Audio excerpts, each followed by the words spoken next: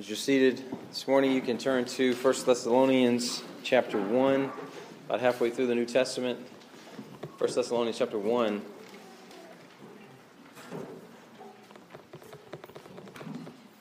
So why are you here today? Why are you a part of the Crossing Church?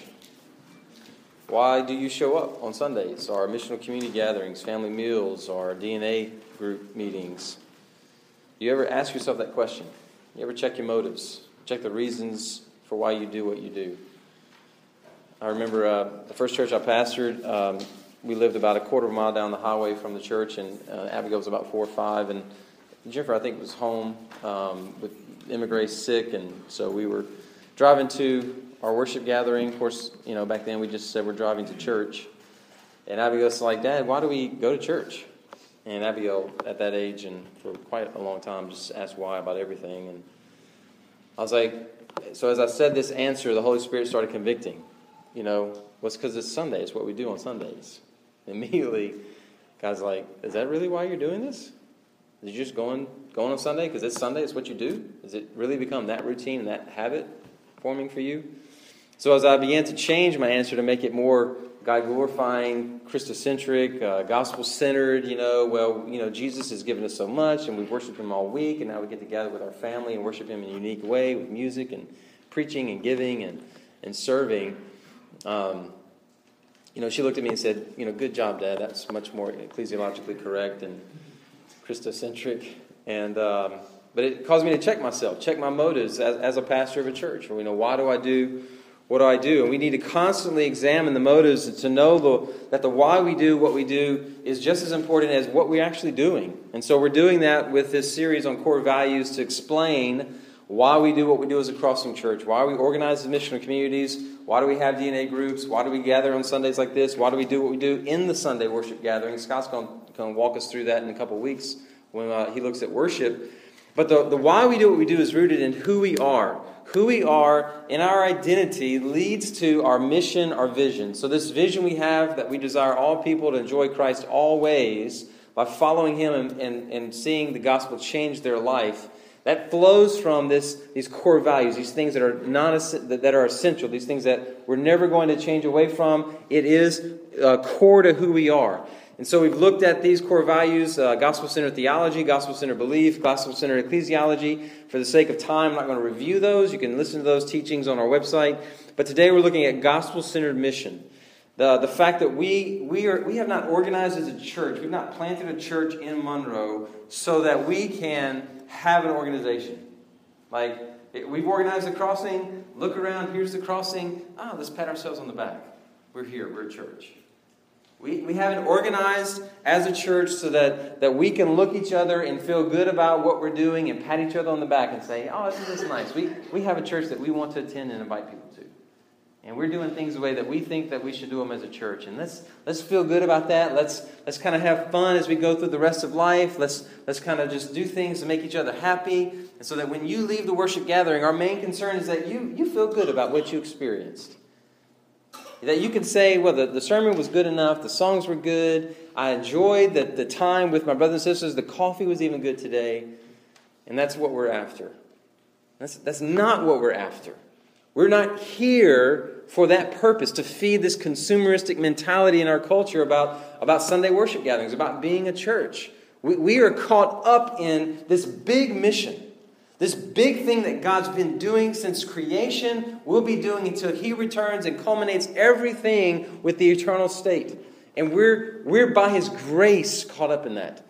God has graciously brought us together. He's been having us together. We've been growing, we've been transformed, being changed. But we're caught up in something that's bigger than the Crossing Church. Way bigger than the Crossing Church. Bigger than any church, bigger than any individual.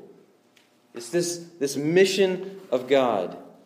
So don't walk out of here satisfied because you enjoy the worship gathering experience. We're not on a cruise ship. We're on a battleship. We're at war. We're in a fight to lay down our life for the sake of others who don't experience this on Sundays, who don't experience the gospel transformation that we're experiencing, who aren't experiencing family, brothers and sisters, serving and sacrificing for the good of each other. And so see this in this mission statement, this value statement, gospel-centered mission. The mission of God is to go and make disciples of all nations, baptizing them in the name of the Father and of the Son and of the Holy Spirit, teaching them to observe all that I've commanded you, in order to bring a rebellious people back into relationship with our Creator. Through disciple-making, multiplication, equipping, sending, and church planting, we desire to saturate cultures with the gospel of Jesus. This gospel will eventually reach all nations, tribes, peoples, and languages, transforming individuals and cultures. And a gospel-transformed culture begins more and more to resemble the kingdom of God Jesus came to initiate and will one day bring to full realization.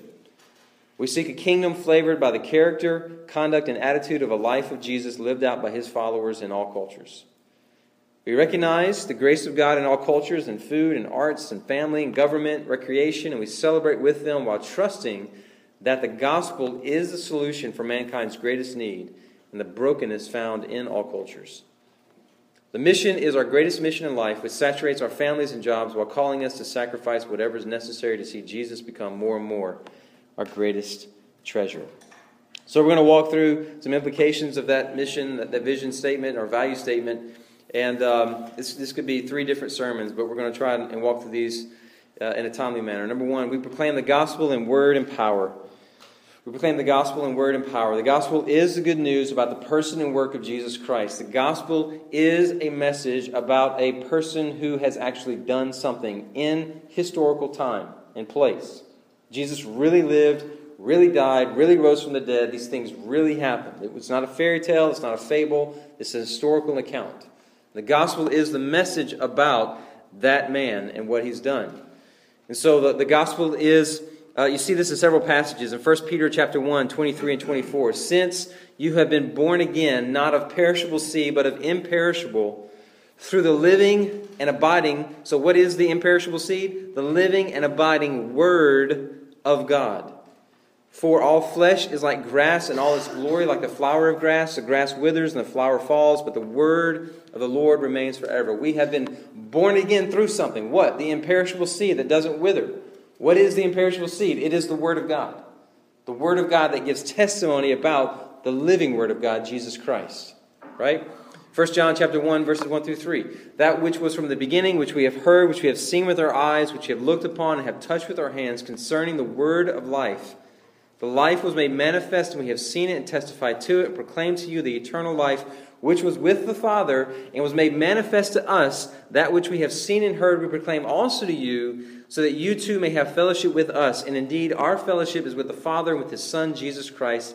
And we are writing these things so that our joy may be complete. What is John doing? John, the beloved disciple, one of Jesus' closest followers, what is he doing? He's saying we are writing these things that we have heard, we have seen, we have touched, we can testify to. This man who actually lived. We experienced life with him. These events of his life were actually true. And now we're passing them along to you. We're eyewitnesses. We're telling you what we experienced, and we're giving it to you. Why? So you too may have fellowship with the Father and the Son. Do you ever think about the fact that the fellowship that we get to experience through the Holy Spirit, through the gospel, is intended to be just as real and powerful as what the disciples experienced in the first century? Like there's that kind of intimacy, that kind of closeness, where we don't touch Jesus physically, but He's so alive inside of us that we're experiencing His life corporately through the body, that it's that real. And that we can pass that eyewitness account on to others who come after us. Romans 10:17. So faith comes by hearing, and hearing through the Word of Christ. Well, what is the Word of Christ? A few verses earlier, in verses 8 and 9. But what does it say? The Word is near you, in your mouth and in your heart. That is the word of faith that we proclaim. Because if you confess with your mouth that Jesus is Lord, and believe in your heart that God raised Him from the dead, you will be saved. We come alive in Christ through the Word of Christ. This Word that is a confession, a believing in the person and work of Jesus Christ. So the gospel is a specific message about a specific person who did a specific work. It's not just generic good news. It's about Jesus. It's not about just people getting better and improving themselves. No, it's about how only Jesus can do that. And so all who call on the name of the Lord Jesus will be saved. And we are sent to spread this message of the gospel because people can't be saved apart from this message. from this specific message that's being proclaimed to them. They must hear this message. They must believe this message. So the gospel is a message about Jesus that we proclaim. And it's a message proclaimed with words. In other words, you can't be nice to people or treat people well and expect the gospel to ooze out of your skin onto their skin and they catch it like cooties or something. We're just nice enough and they just kind of get it. You can't share the gospel by osmosis, just touching someone and they get it. It would be great, but you have to physically tell the words. Speak the words about Jesus. Tell the story. It doesn't have to be hard. It's not supposed to be hard. We just speak about the one that we love, and we're thankful for the gospel that saved us. It's easy to talk about the things we love. So it's easy for us to talk about our latest binge on Netflix. It's easy for us to talk about our favorite football team, about how Dallas might still make the playoffs without Romo and Dez for the next 2 months. Possible. It's easy to talk about how LSU, if they played Duke in basketball this year, is definitely beating them because of Ben Simmons. It's easy to speak about these things in life, our kids, our grandkids, our favorite foods. It's easy to talk about the things we love, and it's the same with Jesus. Don't overcomplicate it. Tell the story about the man who changed everything for you and is changing everything for you. But you have to actually talk about it. But it's a story that's not just demonstrated in words, it's demonstrated in power. So proclaiming the gospel is not just a robotic telling of facts and details. Where, yes, Jesus lived these years and he did these things and he died on the cross and he rose from the dead, blah, blah, blah, blah. All right? It's not just robotically going through facts. You have to live in such a way that it actually is evidence in your life that you believe it. So see this in 1 Thessalonians chapter 1, beginning in verse 2. We give thanks to God always for all of you, constantly mentioning you in our prayers, remembering before our God and Father your work of faith and labor of love and steadfastness of hope in your Lord Jesus Christ, in our Lord Jesus Christ. For we know, brothers, loved by God, that he has chosen you because our gospel came to you, not only in word, but also in power and in the Holy Spirit and with full conviction. You know what kind of men we proved to be among you for your sake. And you became imitators of us and of the Lord, for you received the word in much affliction with the joy of the Holy Spirit, so that you became an example to all the believers in Macedonia and Achaia. For not only has the word of the Lord sounded forth from you in Macedonia and Achaia, but your faith in God has gone forth everywhere, so that we need not say anything. For they themselves report concerning us the kind of reception we had among you, and how you turned to God from idols to serve the living and true God, and to wait for his Son from heaven, whom he raised from the dead, Jesus, who delivers us from the wrath to come. See the combination of the gospel message that was implanted in these people, demonstrated that they truly believed it and were living it out. There's a lifestyle, there's a testimony of faith that Paul was able to spread throughout the early church because of the way these Thessalonians lived their life. And so we can't just be robots proclaiming a gospel message that we then deny by how we live our life. There has to be evidence in our life that we really believe this. This is really something we do. Like, we don't just worship when we're in front of each other, that we go back into our homes, into our families, and we're worshiping Jesus all the time. That this is really part of our identity. So it's wrong to say I share the gospel through my lifestyle. I just live a holy life and assume people will get it. They won't. There are plenty of people who follow Allah, who follow Joseph Smith, who follow other teachings that are out there, who live good lives, who look morally, outwardly good in our culture. You can't assume they're going to look at you and that's a good person because of Jesus. You just might be awesome. But it's equally wrong to say, I just got to speak the gospel. It doesn't matter how I live my life. Because the power is in the gospel. The power is in the gospel to save. Coming through an instrument that's demonstrating the power in the way they live their life. We're not talking about life of perfection. I think we've been here long enough. We know we're not talking about perfectionism. We're talking about a life of repentance. A life of trusting in Jesus, believing in Jesus. And that's why we're on mission in the city of Monroe as missional communities, is to show the love of Jesus in such tangible ways with the people we do life with, the people around us, that they see the love of Christ coming through us that will open doors to get to the gospel message. It just comes out of our conversation. We talked about being gospel fluent, where you're speaking the gospel. It's part of your language. It's part of everyday how you talk. And sometimes you don't even realize it's coming out of you. It's so much a part of your identity and nature. People won't be saved by being impressed by our good deeds. We have to speak the gospel. But many of the good deeds will build bridges to give us opportunities to give evidence to Jesus Christ. Why He makes us who He makes us. Why He calls us to do the things He calls us to do. The question that we have to ask, and really think about this, how is the Holy Spirit going to call us to live as a family of servant missionaries in our city in such a way that we are such a peculiar people that when they ask us to give a reason for the hope that we have, the only answer possible is Jesus? That's a lot to think about. A lot of words. But basically in our culture, in the Bible Belt South, a lot of people are nice. Like people come from other cultures to our culture and they're like, everybody's so nice. People talk to each other, they look at each other, give you eye contact, say, hey, how you doing in the store? They, excuse me, I'm sorry. They hold open doors. They're friendly to waiters and waitresses and cashiers. Like there's just a common courtesy in our culture that's pretty normal. So just being nice is not going to give people reason to say, why do you do what you do? There's another level of sacrifice and service and giving of ourselves and laying down our lives for our friends and neighbors, coworkers and family that's really going to set us apart as being a peculiar people. I mean, maybe it is going on a Saturday morning and cleaning up a bunch of underbrush and trash. Or maybe it is showing up at Jack Hayes every morning to walk kids from their cars to the classrooms. And maybe it is going to a nursing home and loving on people that sometimes are forgotten and loving on a staff that doesn't think anybody cares about them. Maybe it is those things, but maybe it's not. Maybe there's more that God's going to call us to do. The Holy Spirit's going to empower us to do so that we are that peculiar people. Paul speaks of this in Romans 13, 11 through 14. Besides this, you know the time, that the hour has come for you to wake from sleep. He's talking to believers, Christians, wake up. For salvation is nearer to us now than when we first believed. The night is far gone, the day is at hand. So then let us cast off the works of darkness and put on the armor of light.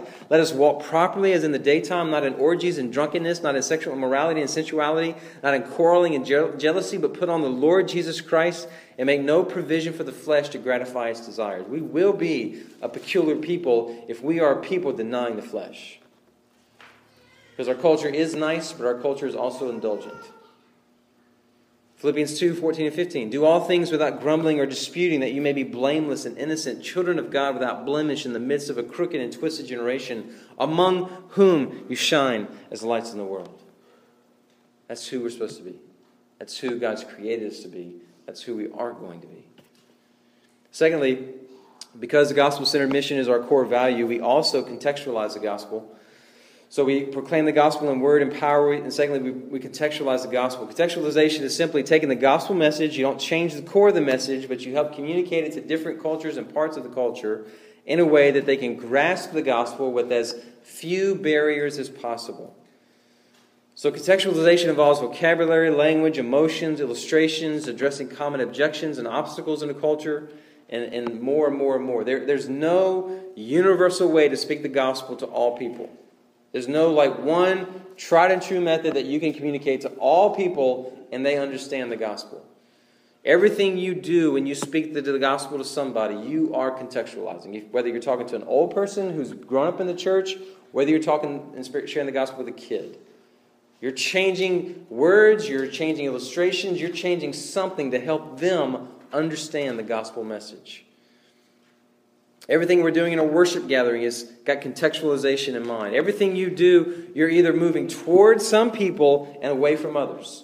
And so while contextualization is important, also understand the limitations. We cannot communicate the gospel in a way that is 100% understandable to 100% of the people all the time.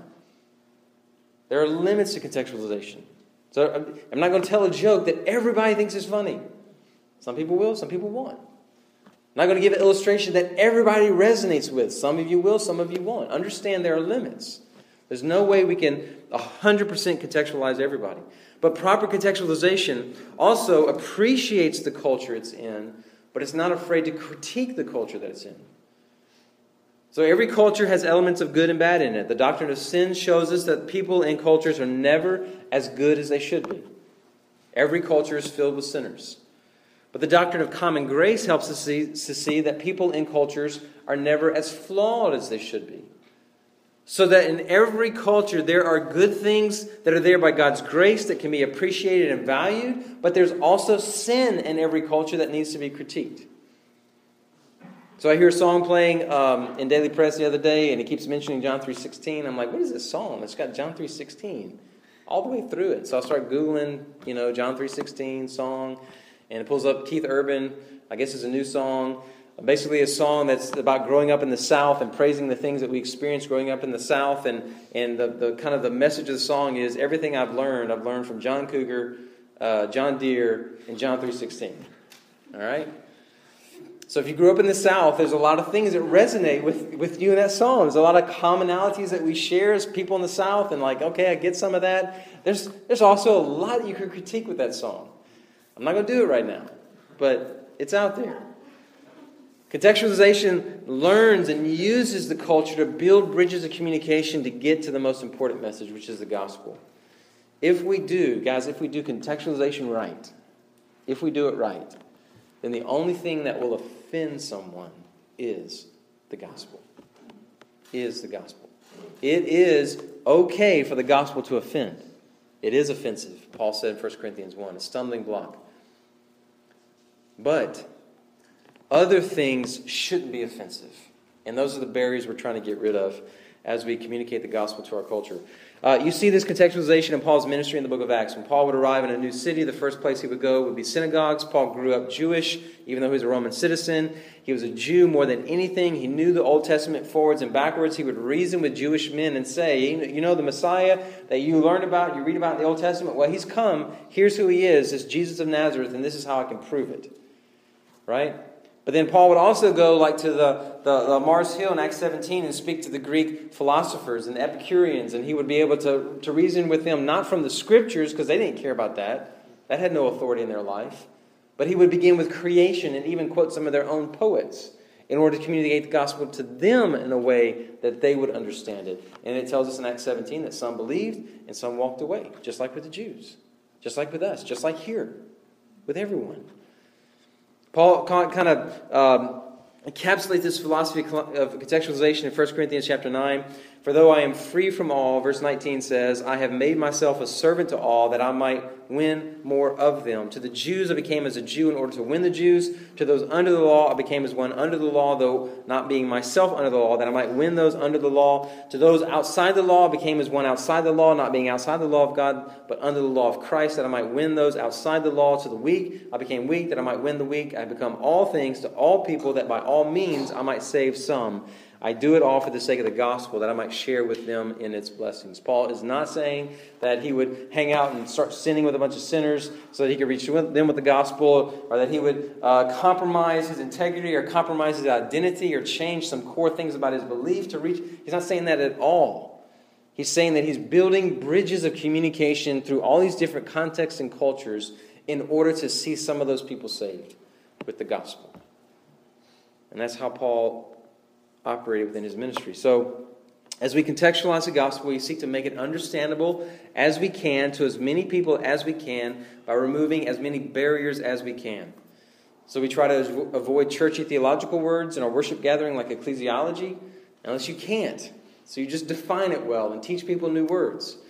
We don't want to dumb Christianity down. We don't want to dumb theology down, but we don't want to present the gospel to people in a way where you have to have a college education to understand it. How long we preach is something that we take into account. Some people say you shouldn't preach more than 20 minutes because people's attention spans are only 20 minutes. We're like people are sitting through 3-hour movies all the time. So we think attention spans are much shorter than that, so that you should have an ebb and a flow to your sermon. We use different illustrations, examples, so that you're tuning in, you're tuning out, trusting the Holy Spirit to work through all of that. So we take some of those things into account, not other things. We use translations that are more understandable than, say, the King James Version, which has a readability. On a readability scale, the KJV actually scores 12th grade and above. So we want something that's more understandable than the KJV, but also holds true to the original languages. So we go with the ESV, which is easier to read than like the New American Standard, but more accurate, we believe, than the New Living Translation or the NIV or some of the other translations. But not saying all those translations are bad. but that's the one we prefer to use. We choose songs that are rich in theology, focused on Jesus. Hard to find sometimes, but you can find them. And so you sing songs that you may not be familiar with, and we're okay with that. Like if you have a song that you're not sure what it is, feel the freedom just to read the words and pray the words into your soul and learn the songs. But we also set up a Spotify channel so that you can go learn the songs, so that when you come on Sunday mornings, you can sing the songs with us. Because we want to sing songs that are rich in Jesus and gospel centrality and theology. We don't just need contextualization in our worship gatherings, but we need contextualization in how we communicate the gospel every day as individuals. So knowing your culture, knowing what people value, knowing what objections people have and what barriers they have to the gospel. For instance, we're in the Bible Belt South, so a vast majority of our culture has a church or Bible background of some degree. And so it's very common and very good to ask people, are you part of a local church? Like, even people who aren't know what you're talking about. Very easy way to get into spiritual conversations with people. It's also common in our culture to see people who are part of local churches as good people and people who aren't a part of local churches as bad people. And so it's important in our context to call people who are far from God to repent and believe in the gospel, but also to call religious people to repent of their religiousness and believe in the gospel. Going to church, being a part of a church, doesn't make you good. In our culture, a lot of people think it does. So the person getting drunk and naked and having sex outside of marriage each weekend needs to repent, but so does the church member who self-righteously condemns the naked drunk person having sex outside of marriage, who they won't invite into their house because of that reason. Knowing our culture helps you know how to proclaim the gospel of grace that sets us free from the sin of sexual immorality and drunkenness and sets us free from the sin of pride, self-righteousness, and arrogance. Everyone needs the gospel, and admitting you need the gospel is the first step toward believing in the gospel. And we want a church that contextualizes the gospel well in our worship gatherings, and then our people we contextualize the gospel well as we go out and work and live and eat and shop and recreate in the city. Everything we do is pushing some away and is drawing some closer. And so as much as we can, we want to draw people closer to the gospel. So we have a picture for you. We would not advocate this as an effective contextualization in our culture of the gospel. Theologically, we know what you're saying, right? Neighborly, this is probably not a good idea. Because even if theologically we know what you're saying, if your neighbors are in church and they don't know what you're saying, they're not going to want to find out what you're saying. Like, I'm not going in that house. I don't know what you're talking about. I'm not interested. Church people might get that. Unchurched neighbors are not. So we don't believe also that... Go ahead to the next slide, because that's going to distract me. We don't believe that there's a silver bullet method to proclaiming the gospel. So we don't believe there's a tried and true method that works with all people at all times. Never has been, never would be. God has not allowed that. Why? Because if there was, we would worship the method and not the gospel. We would make much of the method and not make much of Jesus, which is what the gospel is supposed to do. What happens when you think that there is a tried and true method, there's a tried and true model of church planting, or tried and true evangelistic presentation, or tried and true apologetic. When you think there's one method that is the method, then you become very arrogant about that method. I mean, I've met people who would not attend a church that we were part of if we didn't share the gospel like that. This one way. Not coming. If y'all don't do that, I'm not coming. It's the same kind of arrogance that we have to guard against as the crossing. We've talked about this as leaders. We have felt this from the beginning. This is an issue that we need to be on guard against. Ed Stetzer has shown this in his research about different types of church plant models, that church plants like us, one of the areas and mistakes that we can make is become very arrogant in how we do church. We think we've figured out this secret. We've got a monopoly on pure church. Nobody's church is as pure as our church. And if you're part of the crossing or if you're beginning to check us out, please know we are not perfect. We have not figured it all out. We are a glorious mess. Glorious mess. And we never want to present ourselves to the city, to any individual as, well, man, nobody's doing church like us. We have got this nailed down. If you're looking for that, you've come to the wrong place. God has been gracious to bring us together. He's been gracious to save us, gracious to help us grow and mature. But if we ever think that we are the only true church in our context, we are hopelessly foolish and arrogant. And God needs to break us of our pride and call us to repentance today. Our focus is on Jesus and the gospel. Everything we get right is because of Him and His grace, and because we are pointing people to Him. Everything we get wrong, we need to honestly admit, repent of, and fix. All for the sake of getting the gospel to as many people as possible. Thirdly, we seek gospel saturation, multiplication, and cultural transformation.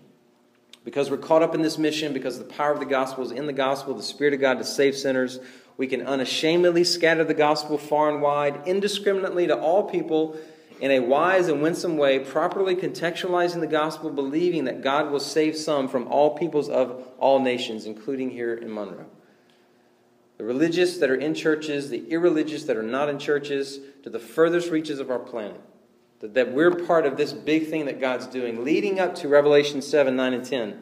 After this, I looked, and behold, a great multitude that no one could number, from every nation, tribe, people, and language, standing before the throne, before the Lamb, clothed in white robes, with palm branches in their hands, and crying out with a loud voice, "Salvation belongs to our God who sits on the throne and to the Lamb." Our goal is gospel saturation. If we can be a part of getting the gospel shared and proclaimed well to every person, every home, every street, every neighborhood, every context in our area, we believe God's going to save some from all those contexts. Our goal is not to save. We scatter the seed and God saves, but we want to saturate Monroe with the gospel. Just because we're in the Bible Belt doesn't mean everybody's heard the gospel. Or everybody's heard an accurate presentation of the gospel even. So how do we live lives among all people, willing to speak the gospel to all people? That's, again, why we're in missional communities. Are we diverse enough right now to reach all the peoples in our culture, in our context? Nope, we're not. We're not even close. But all it takes is one individual, one family from each diverse group who follow Jesus wholeheartedly, who will commit to making disciples and begin to do that every day as a missional community. Then you can begin to see how we can reach diverse groups in this region. Like Scott Kendrick and I talk about all the time. How are we going to reach that person? That part of our culture? Like, how are we going to have people who can go into that neighborhood and live as a missional community and see the gospel transform homes and lives? We don't know, because it's probably not coming through one of us three or even who's a part of this community right now. It's people who aren't part of the crossing right now. And so the gospel gets to this person who knows this person who knows this person, who is the person who can go into that neighborhood and live out the gospel as leading a missional community that can transform that neighborhood in ways that none of us could right now. Because they're the missionary for that neighborhood, and that street, in that context. Think about it. From Acts 2 to Acts 28, in about 3 decades, the gospel went from 120 Jewish men and women in Jerusalem during the Feast of Pentecost to spread to dozens of major cities in the Roman Empire, thousands upon thousands of new believers, Jews and Gentiles, so that the gospel penetrated from Jerusalem, Judea, Samaria, to the ends of the earth, because it was in Rome, and from Rome you could go anywhere in the earth, or as far as you could at that time in history. See how the gospel crosses over. That's in 30 years. How the gospel crosses over and through the barriers that we erect. So when we're hesitant to invite that coworker to lunch, when we're hesitant to cross the street to introduce ourselves to somebody who just moved in the neighborhood, when we're hesitant to sit by that kid in gym, when we're hesitant to talk to that person that nobody else has talked to, when we're erecting these barriers and letting our awkwardness get in the way of the gospel, realize that the gospel crushes those barriers. Because God's put you right there in your life to be the missionary, the person sent by the Holy Spirit to that person in that context. Like you're not in your job, you're not in your neighborhood, you're not in your school, you're not in your wherever, your classrooms or your professors. You're not there by accident. The Holy Spirit has sent you there. And so we begin to see how gospel saturation leads to gospel multiplication as all of us begin to see ourselves as missionaries on our mission fields with the power of the gospel, doing it together. One of the ideas in the traditional church that we're trying to crush is this idea that the pastor is the primary or the only disciple maker or evangelist. Like a lot of us grew up in churches, and I pastored churches where far too many times I would get that phone call, that text message, that email saying, "Hey, Pastor Jared, Brother Jared, can you come and share the gospel with this friend of mine, this coworker, this neighbor?" And because I love to talk about Jesus and I love the gospel, I'd say, "Yes, I can." And I'd go with them and share the gospel and talk about Jesus. And some people would believe and some wouldn't. But I'm also prideful and arrogant. I like to be needed. And I like to feel valued. And so that's also why I would go. Until graciously God began to teach me and show me through the Holy Spirit and the Word of God that you're not helping your people at all. They're looking at you to do all the work. You're not equipping the saints for the work of the ministry as Ephesians 4 tells you to do. And so those conversations begin to go like this. Hey, Brother Jared, can you come and share the gospel with this family member of mine? No, I can't. But I can help you understand how you can articulate the gospel. And you can practice with me, and I'll even go with you, but you're going to do it. Because you have the same Holy Spirit and the same gospel message that I have. Many of us, if not all of us, have been changed and are being changed by the gospel as we've been a part of the crossing for the last 12, 18 months or less or longer. And from conversations that I've had with you, just in our DNA group Friday with some of the guys, man, just hearing these guys articulate the gospel is just beautiful. And I told them, man, you guys are getting it more and more and more. And that's going to make an impact on the people that you're doing life with. Because you don't hear everybody understanding the gospel and communicating the gospel like that. And we can go around this room and tell stories about how we're saying no to more and more sin. We're saying yes to more and more righteousness. Our worship is stronger and deeper and more robust. Many of us are experiencing that. But has it reached a point where this transformation that we're experiencing, other people around us in life are experiencing? Not just because they see it oozing out of us, but because we are beginning to look around at our lives and become intentional as missionaries, as servants, as sons and daughters of the Most High God. And we're beginning to pursue people, be intentional in conversations with people. Like we really see ourselves as missionaries, each one of us. That's where multiplication happens. Not when we bring people, even if you bring people to this building to hear from the discipleship leaders. But when you're going and becoming a discipleship leader right where you live, work, eat, shop, play. You don't have to come to this building. You don't even have to go to an MC gathering. You have the gospel. You are a missionary. You are sent to those people. That's when multiplication happens. It's not a few people, or it's not 60,000 people watching 22 people do all the work like a football game. It's 60,000 people grabbing a football, going back to their neighborhood, and starting a football game with their neighbors. That's multiplication.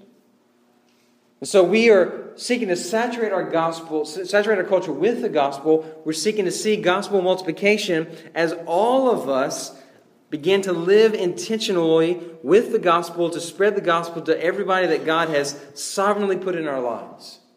That's what we're after. And we're not there yet. We see like little hints of it, little stories of it, but we're not there.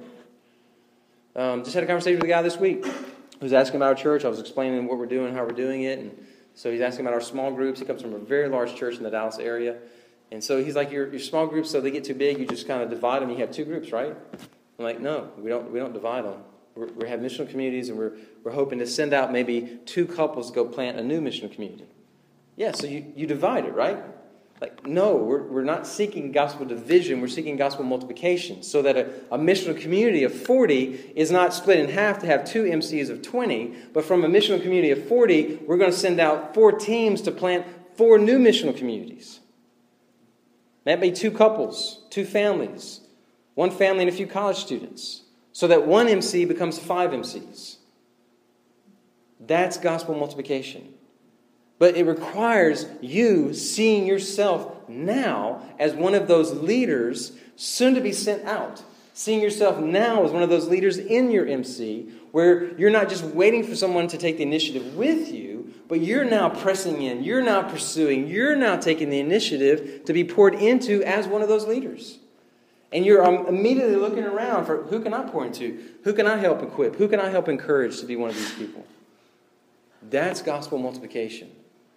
And that is what we are pursuing. And then we're seeking not just saturation, not just multiplication, but cultural transformation. Acts 19, there's a great story of cultural transformation.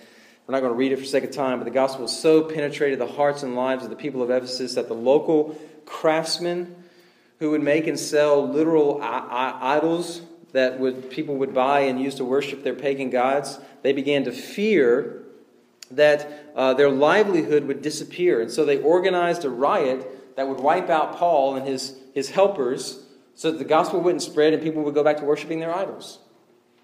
You read this story in Acts chapter 19. This would be like Planned Parenthood and other abortion mills around the country coming out and saying, we're going out of business because nobody's seeking abortions any longer. This would be like the porn industry or adult bookstores in Monroe saying, there's nobody coming to our websites any longer. Nobody's showing up at our stores any longer. We can't stay in business. That is cultural transformation. But guys, see that cultural transformation is not just sinful things disappearing. It's also art and beauty and renovation and restoration and good things happening throughout the city so that the ugly and the broken and the abandoned begin to be restored and remade and used again. And the city thrives with good music and good food and good drink and good parties and good times as the gospel changes people's lives and as the kingdom of God comes to fuller and fuller fruition. The kingdom of Christ coming is not just sinful things being put away, but it's also good things being embraced and shared and lived out. And so we are a part of that in our city. People not living in fear, but people walking in faith, demonstrating the life of Jesus to everyone around us. Businesses not just consumed with profit, but businesses asking, how can I bless my employees? How can I bless my community? Schools thriving because parents are pouring into their children at home and teachers are reaping the benefits as they come to school ready to learn and disciplined, ready to learn. That is cultural transformation. You see, the gospel is not simply about seeing people converted to Christianity so that when they die, they can go to heaven. In fact, the gospel is not just about making disciples. Like Jesus said that in Matthew 28, go into all nations, make disciples. The gospel is not just even about that. The gospel is bigger than that. It goes back to the garden where men and women were created in the image of God to bear His image and have dominion over all creation so that wherever you go in creation, you see the image of God ruling and reigning over all things. Like the language there that's conjured up is this idea of a king ruling over a kingdom. And all through his kingdom, he puts an image of himself, a statue, so that wherever you go in his kingdom, you see the image, the statue, and you know this is where the king rules. This is where the king reigns. We were created for that purpose. So that wherever we go in creation, we are bearing the image of our king so that you see his rule, you see his reign coming through us. That's what we were made for. And as they were told to worship God, to know God, to love God, to be fruitful and multiply and fill the earth, that's what Adam and Eve and their sons and daughters are supposed to do. But we know that didn't happen like that. Sin came in and cursed all creation. The image is scarred. We still bear the image, but the image is marred. It's affected by sin. We bear his image in a flawed way. Creation's under our dominion, but in a flawed way. So God sends his son. He sends the second Adam, who would not be the image bearer, but would be the image. He would be the exact representation of God. He is God. He sends his son to come and do what we fail at. And Jesus came and lived the perfect life that we fail at. He died on the cross for our sins. He rose from the dead. And in him, Christ's life flowing through us, we can once again bear the image of God as new creations in Christ to all of creation. And the image of God in us begins to be restored. We looked at that a few weeks ago. Not fully, One day that's coming. Glorification's coming. But in a real, tangible way, so that when we do good deeds, when we do them and filled with the Holy Spirit, empowered by the Holy Spirit, people will not even actually praise us, but they will praise our Father in heaven. That's not amazing? We're so used to doing good things and have people pat us on the back. We're the church of the week. Look at us. Y'all are awesome. Right? But we can actually do good deeds so that people will praise God, because they see that there's a goodness, a quality of goodness, a depth of goodness that is not human, supernatural. And we're headed to a day with full restoration. But not only will we be fully restored in a glorified state, but even creation will be restored. Creation longs for this. Listen to how the Old Testament writer Isaiah puts it.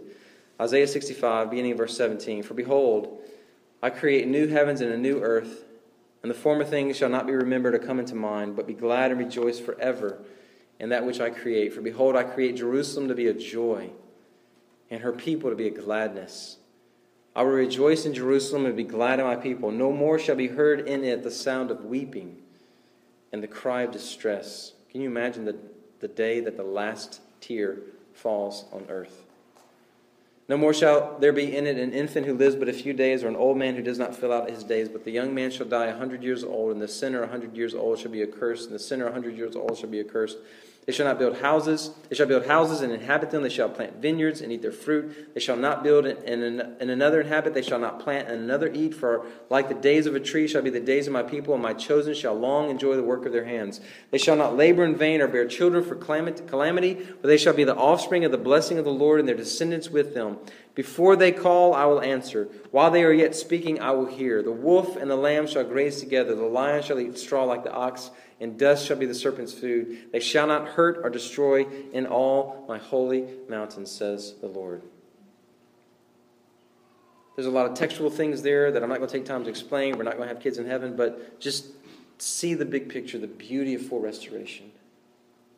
Full beauty, full life. And so what are we now? Now, in 1 Peter 2, we are a chosen race, a royal priesthood, a holy nation, a people for our own possession, that you may proclaim the excellencies of him who called you out of darkness into his marvelous light. Once you were not a people, but now you are God's people. Once you had not received mercy, but now you have received mercy. Beloved, I urge you as sojourners and exiles to abstain from the passions of the flesh which war against your soul. Keep your conduct among the Gentiles honorable, so that when they speak against you as evildoers, they may see your good deeds and glorify God on the day of visitation. That's who we are right now.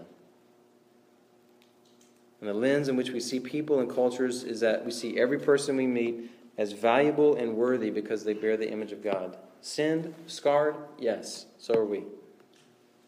But still image bearers. And they have value from conception to their last breath. And every person you see has the potential to be a brother or sister in Christ.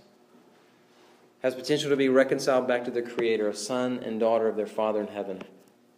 Not just citizens of Monroe, but citizens of Nicaragua, and citizens of the Turkish Muslims in Germany, and citizens of the Sichuan people in the province of China.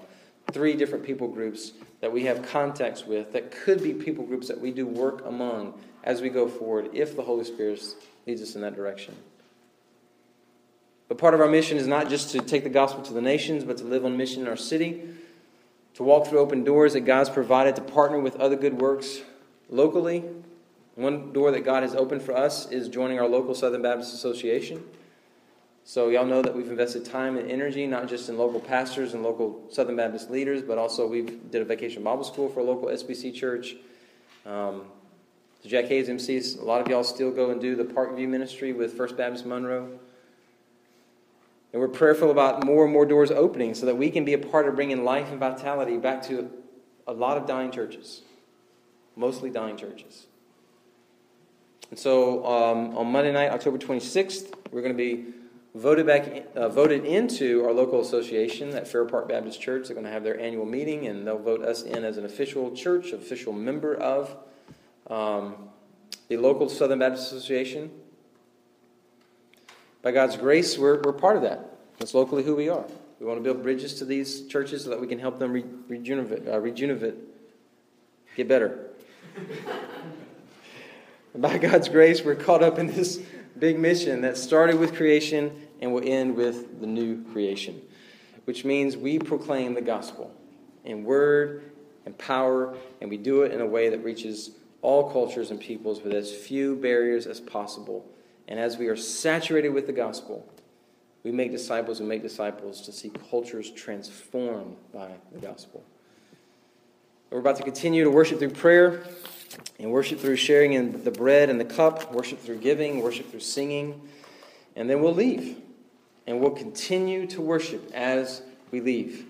John Piper said this: mission exists because worship doesn't. Worship is ultimate, not missions, because God is ultimate, not man. When this age is over and the countless millions of the redeemed fall on their face before the throne of God, missions will be no more.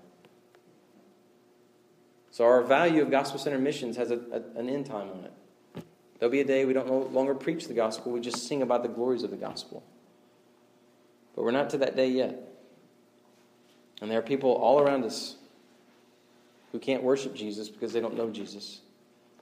And so we're sent to those people to see as many as possible turn from rebels to worshipers.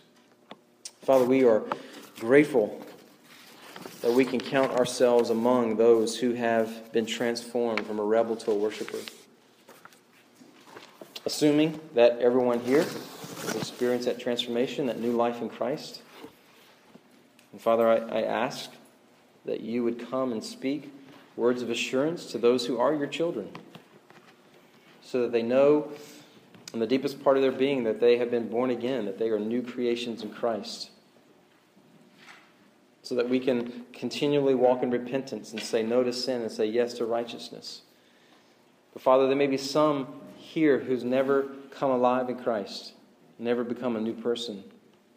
So Father, I ask that you would come after them right now. I'm hopeful that you've already been coming after them. They would sense the calling of the Father for the child to come home. They would see the beauty, the glory of Jesus and his gospel, that he accomplished everything necessary for salvation. And that today, right here, right now, they would turn from their sins and trust in Jesus. And Father, help us to worship you in spirit and in truth. With our voices, with our giving, with our sharing in the cup and the bread, and the way that we love each other. Help us to make much of you. You are truly worth it, we ask in Jesus' name. Amen.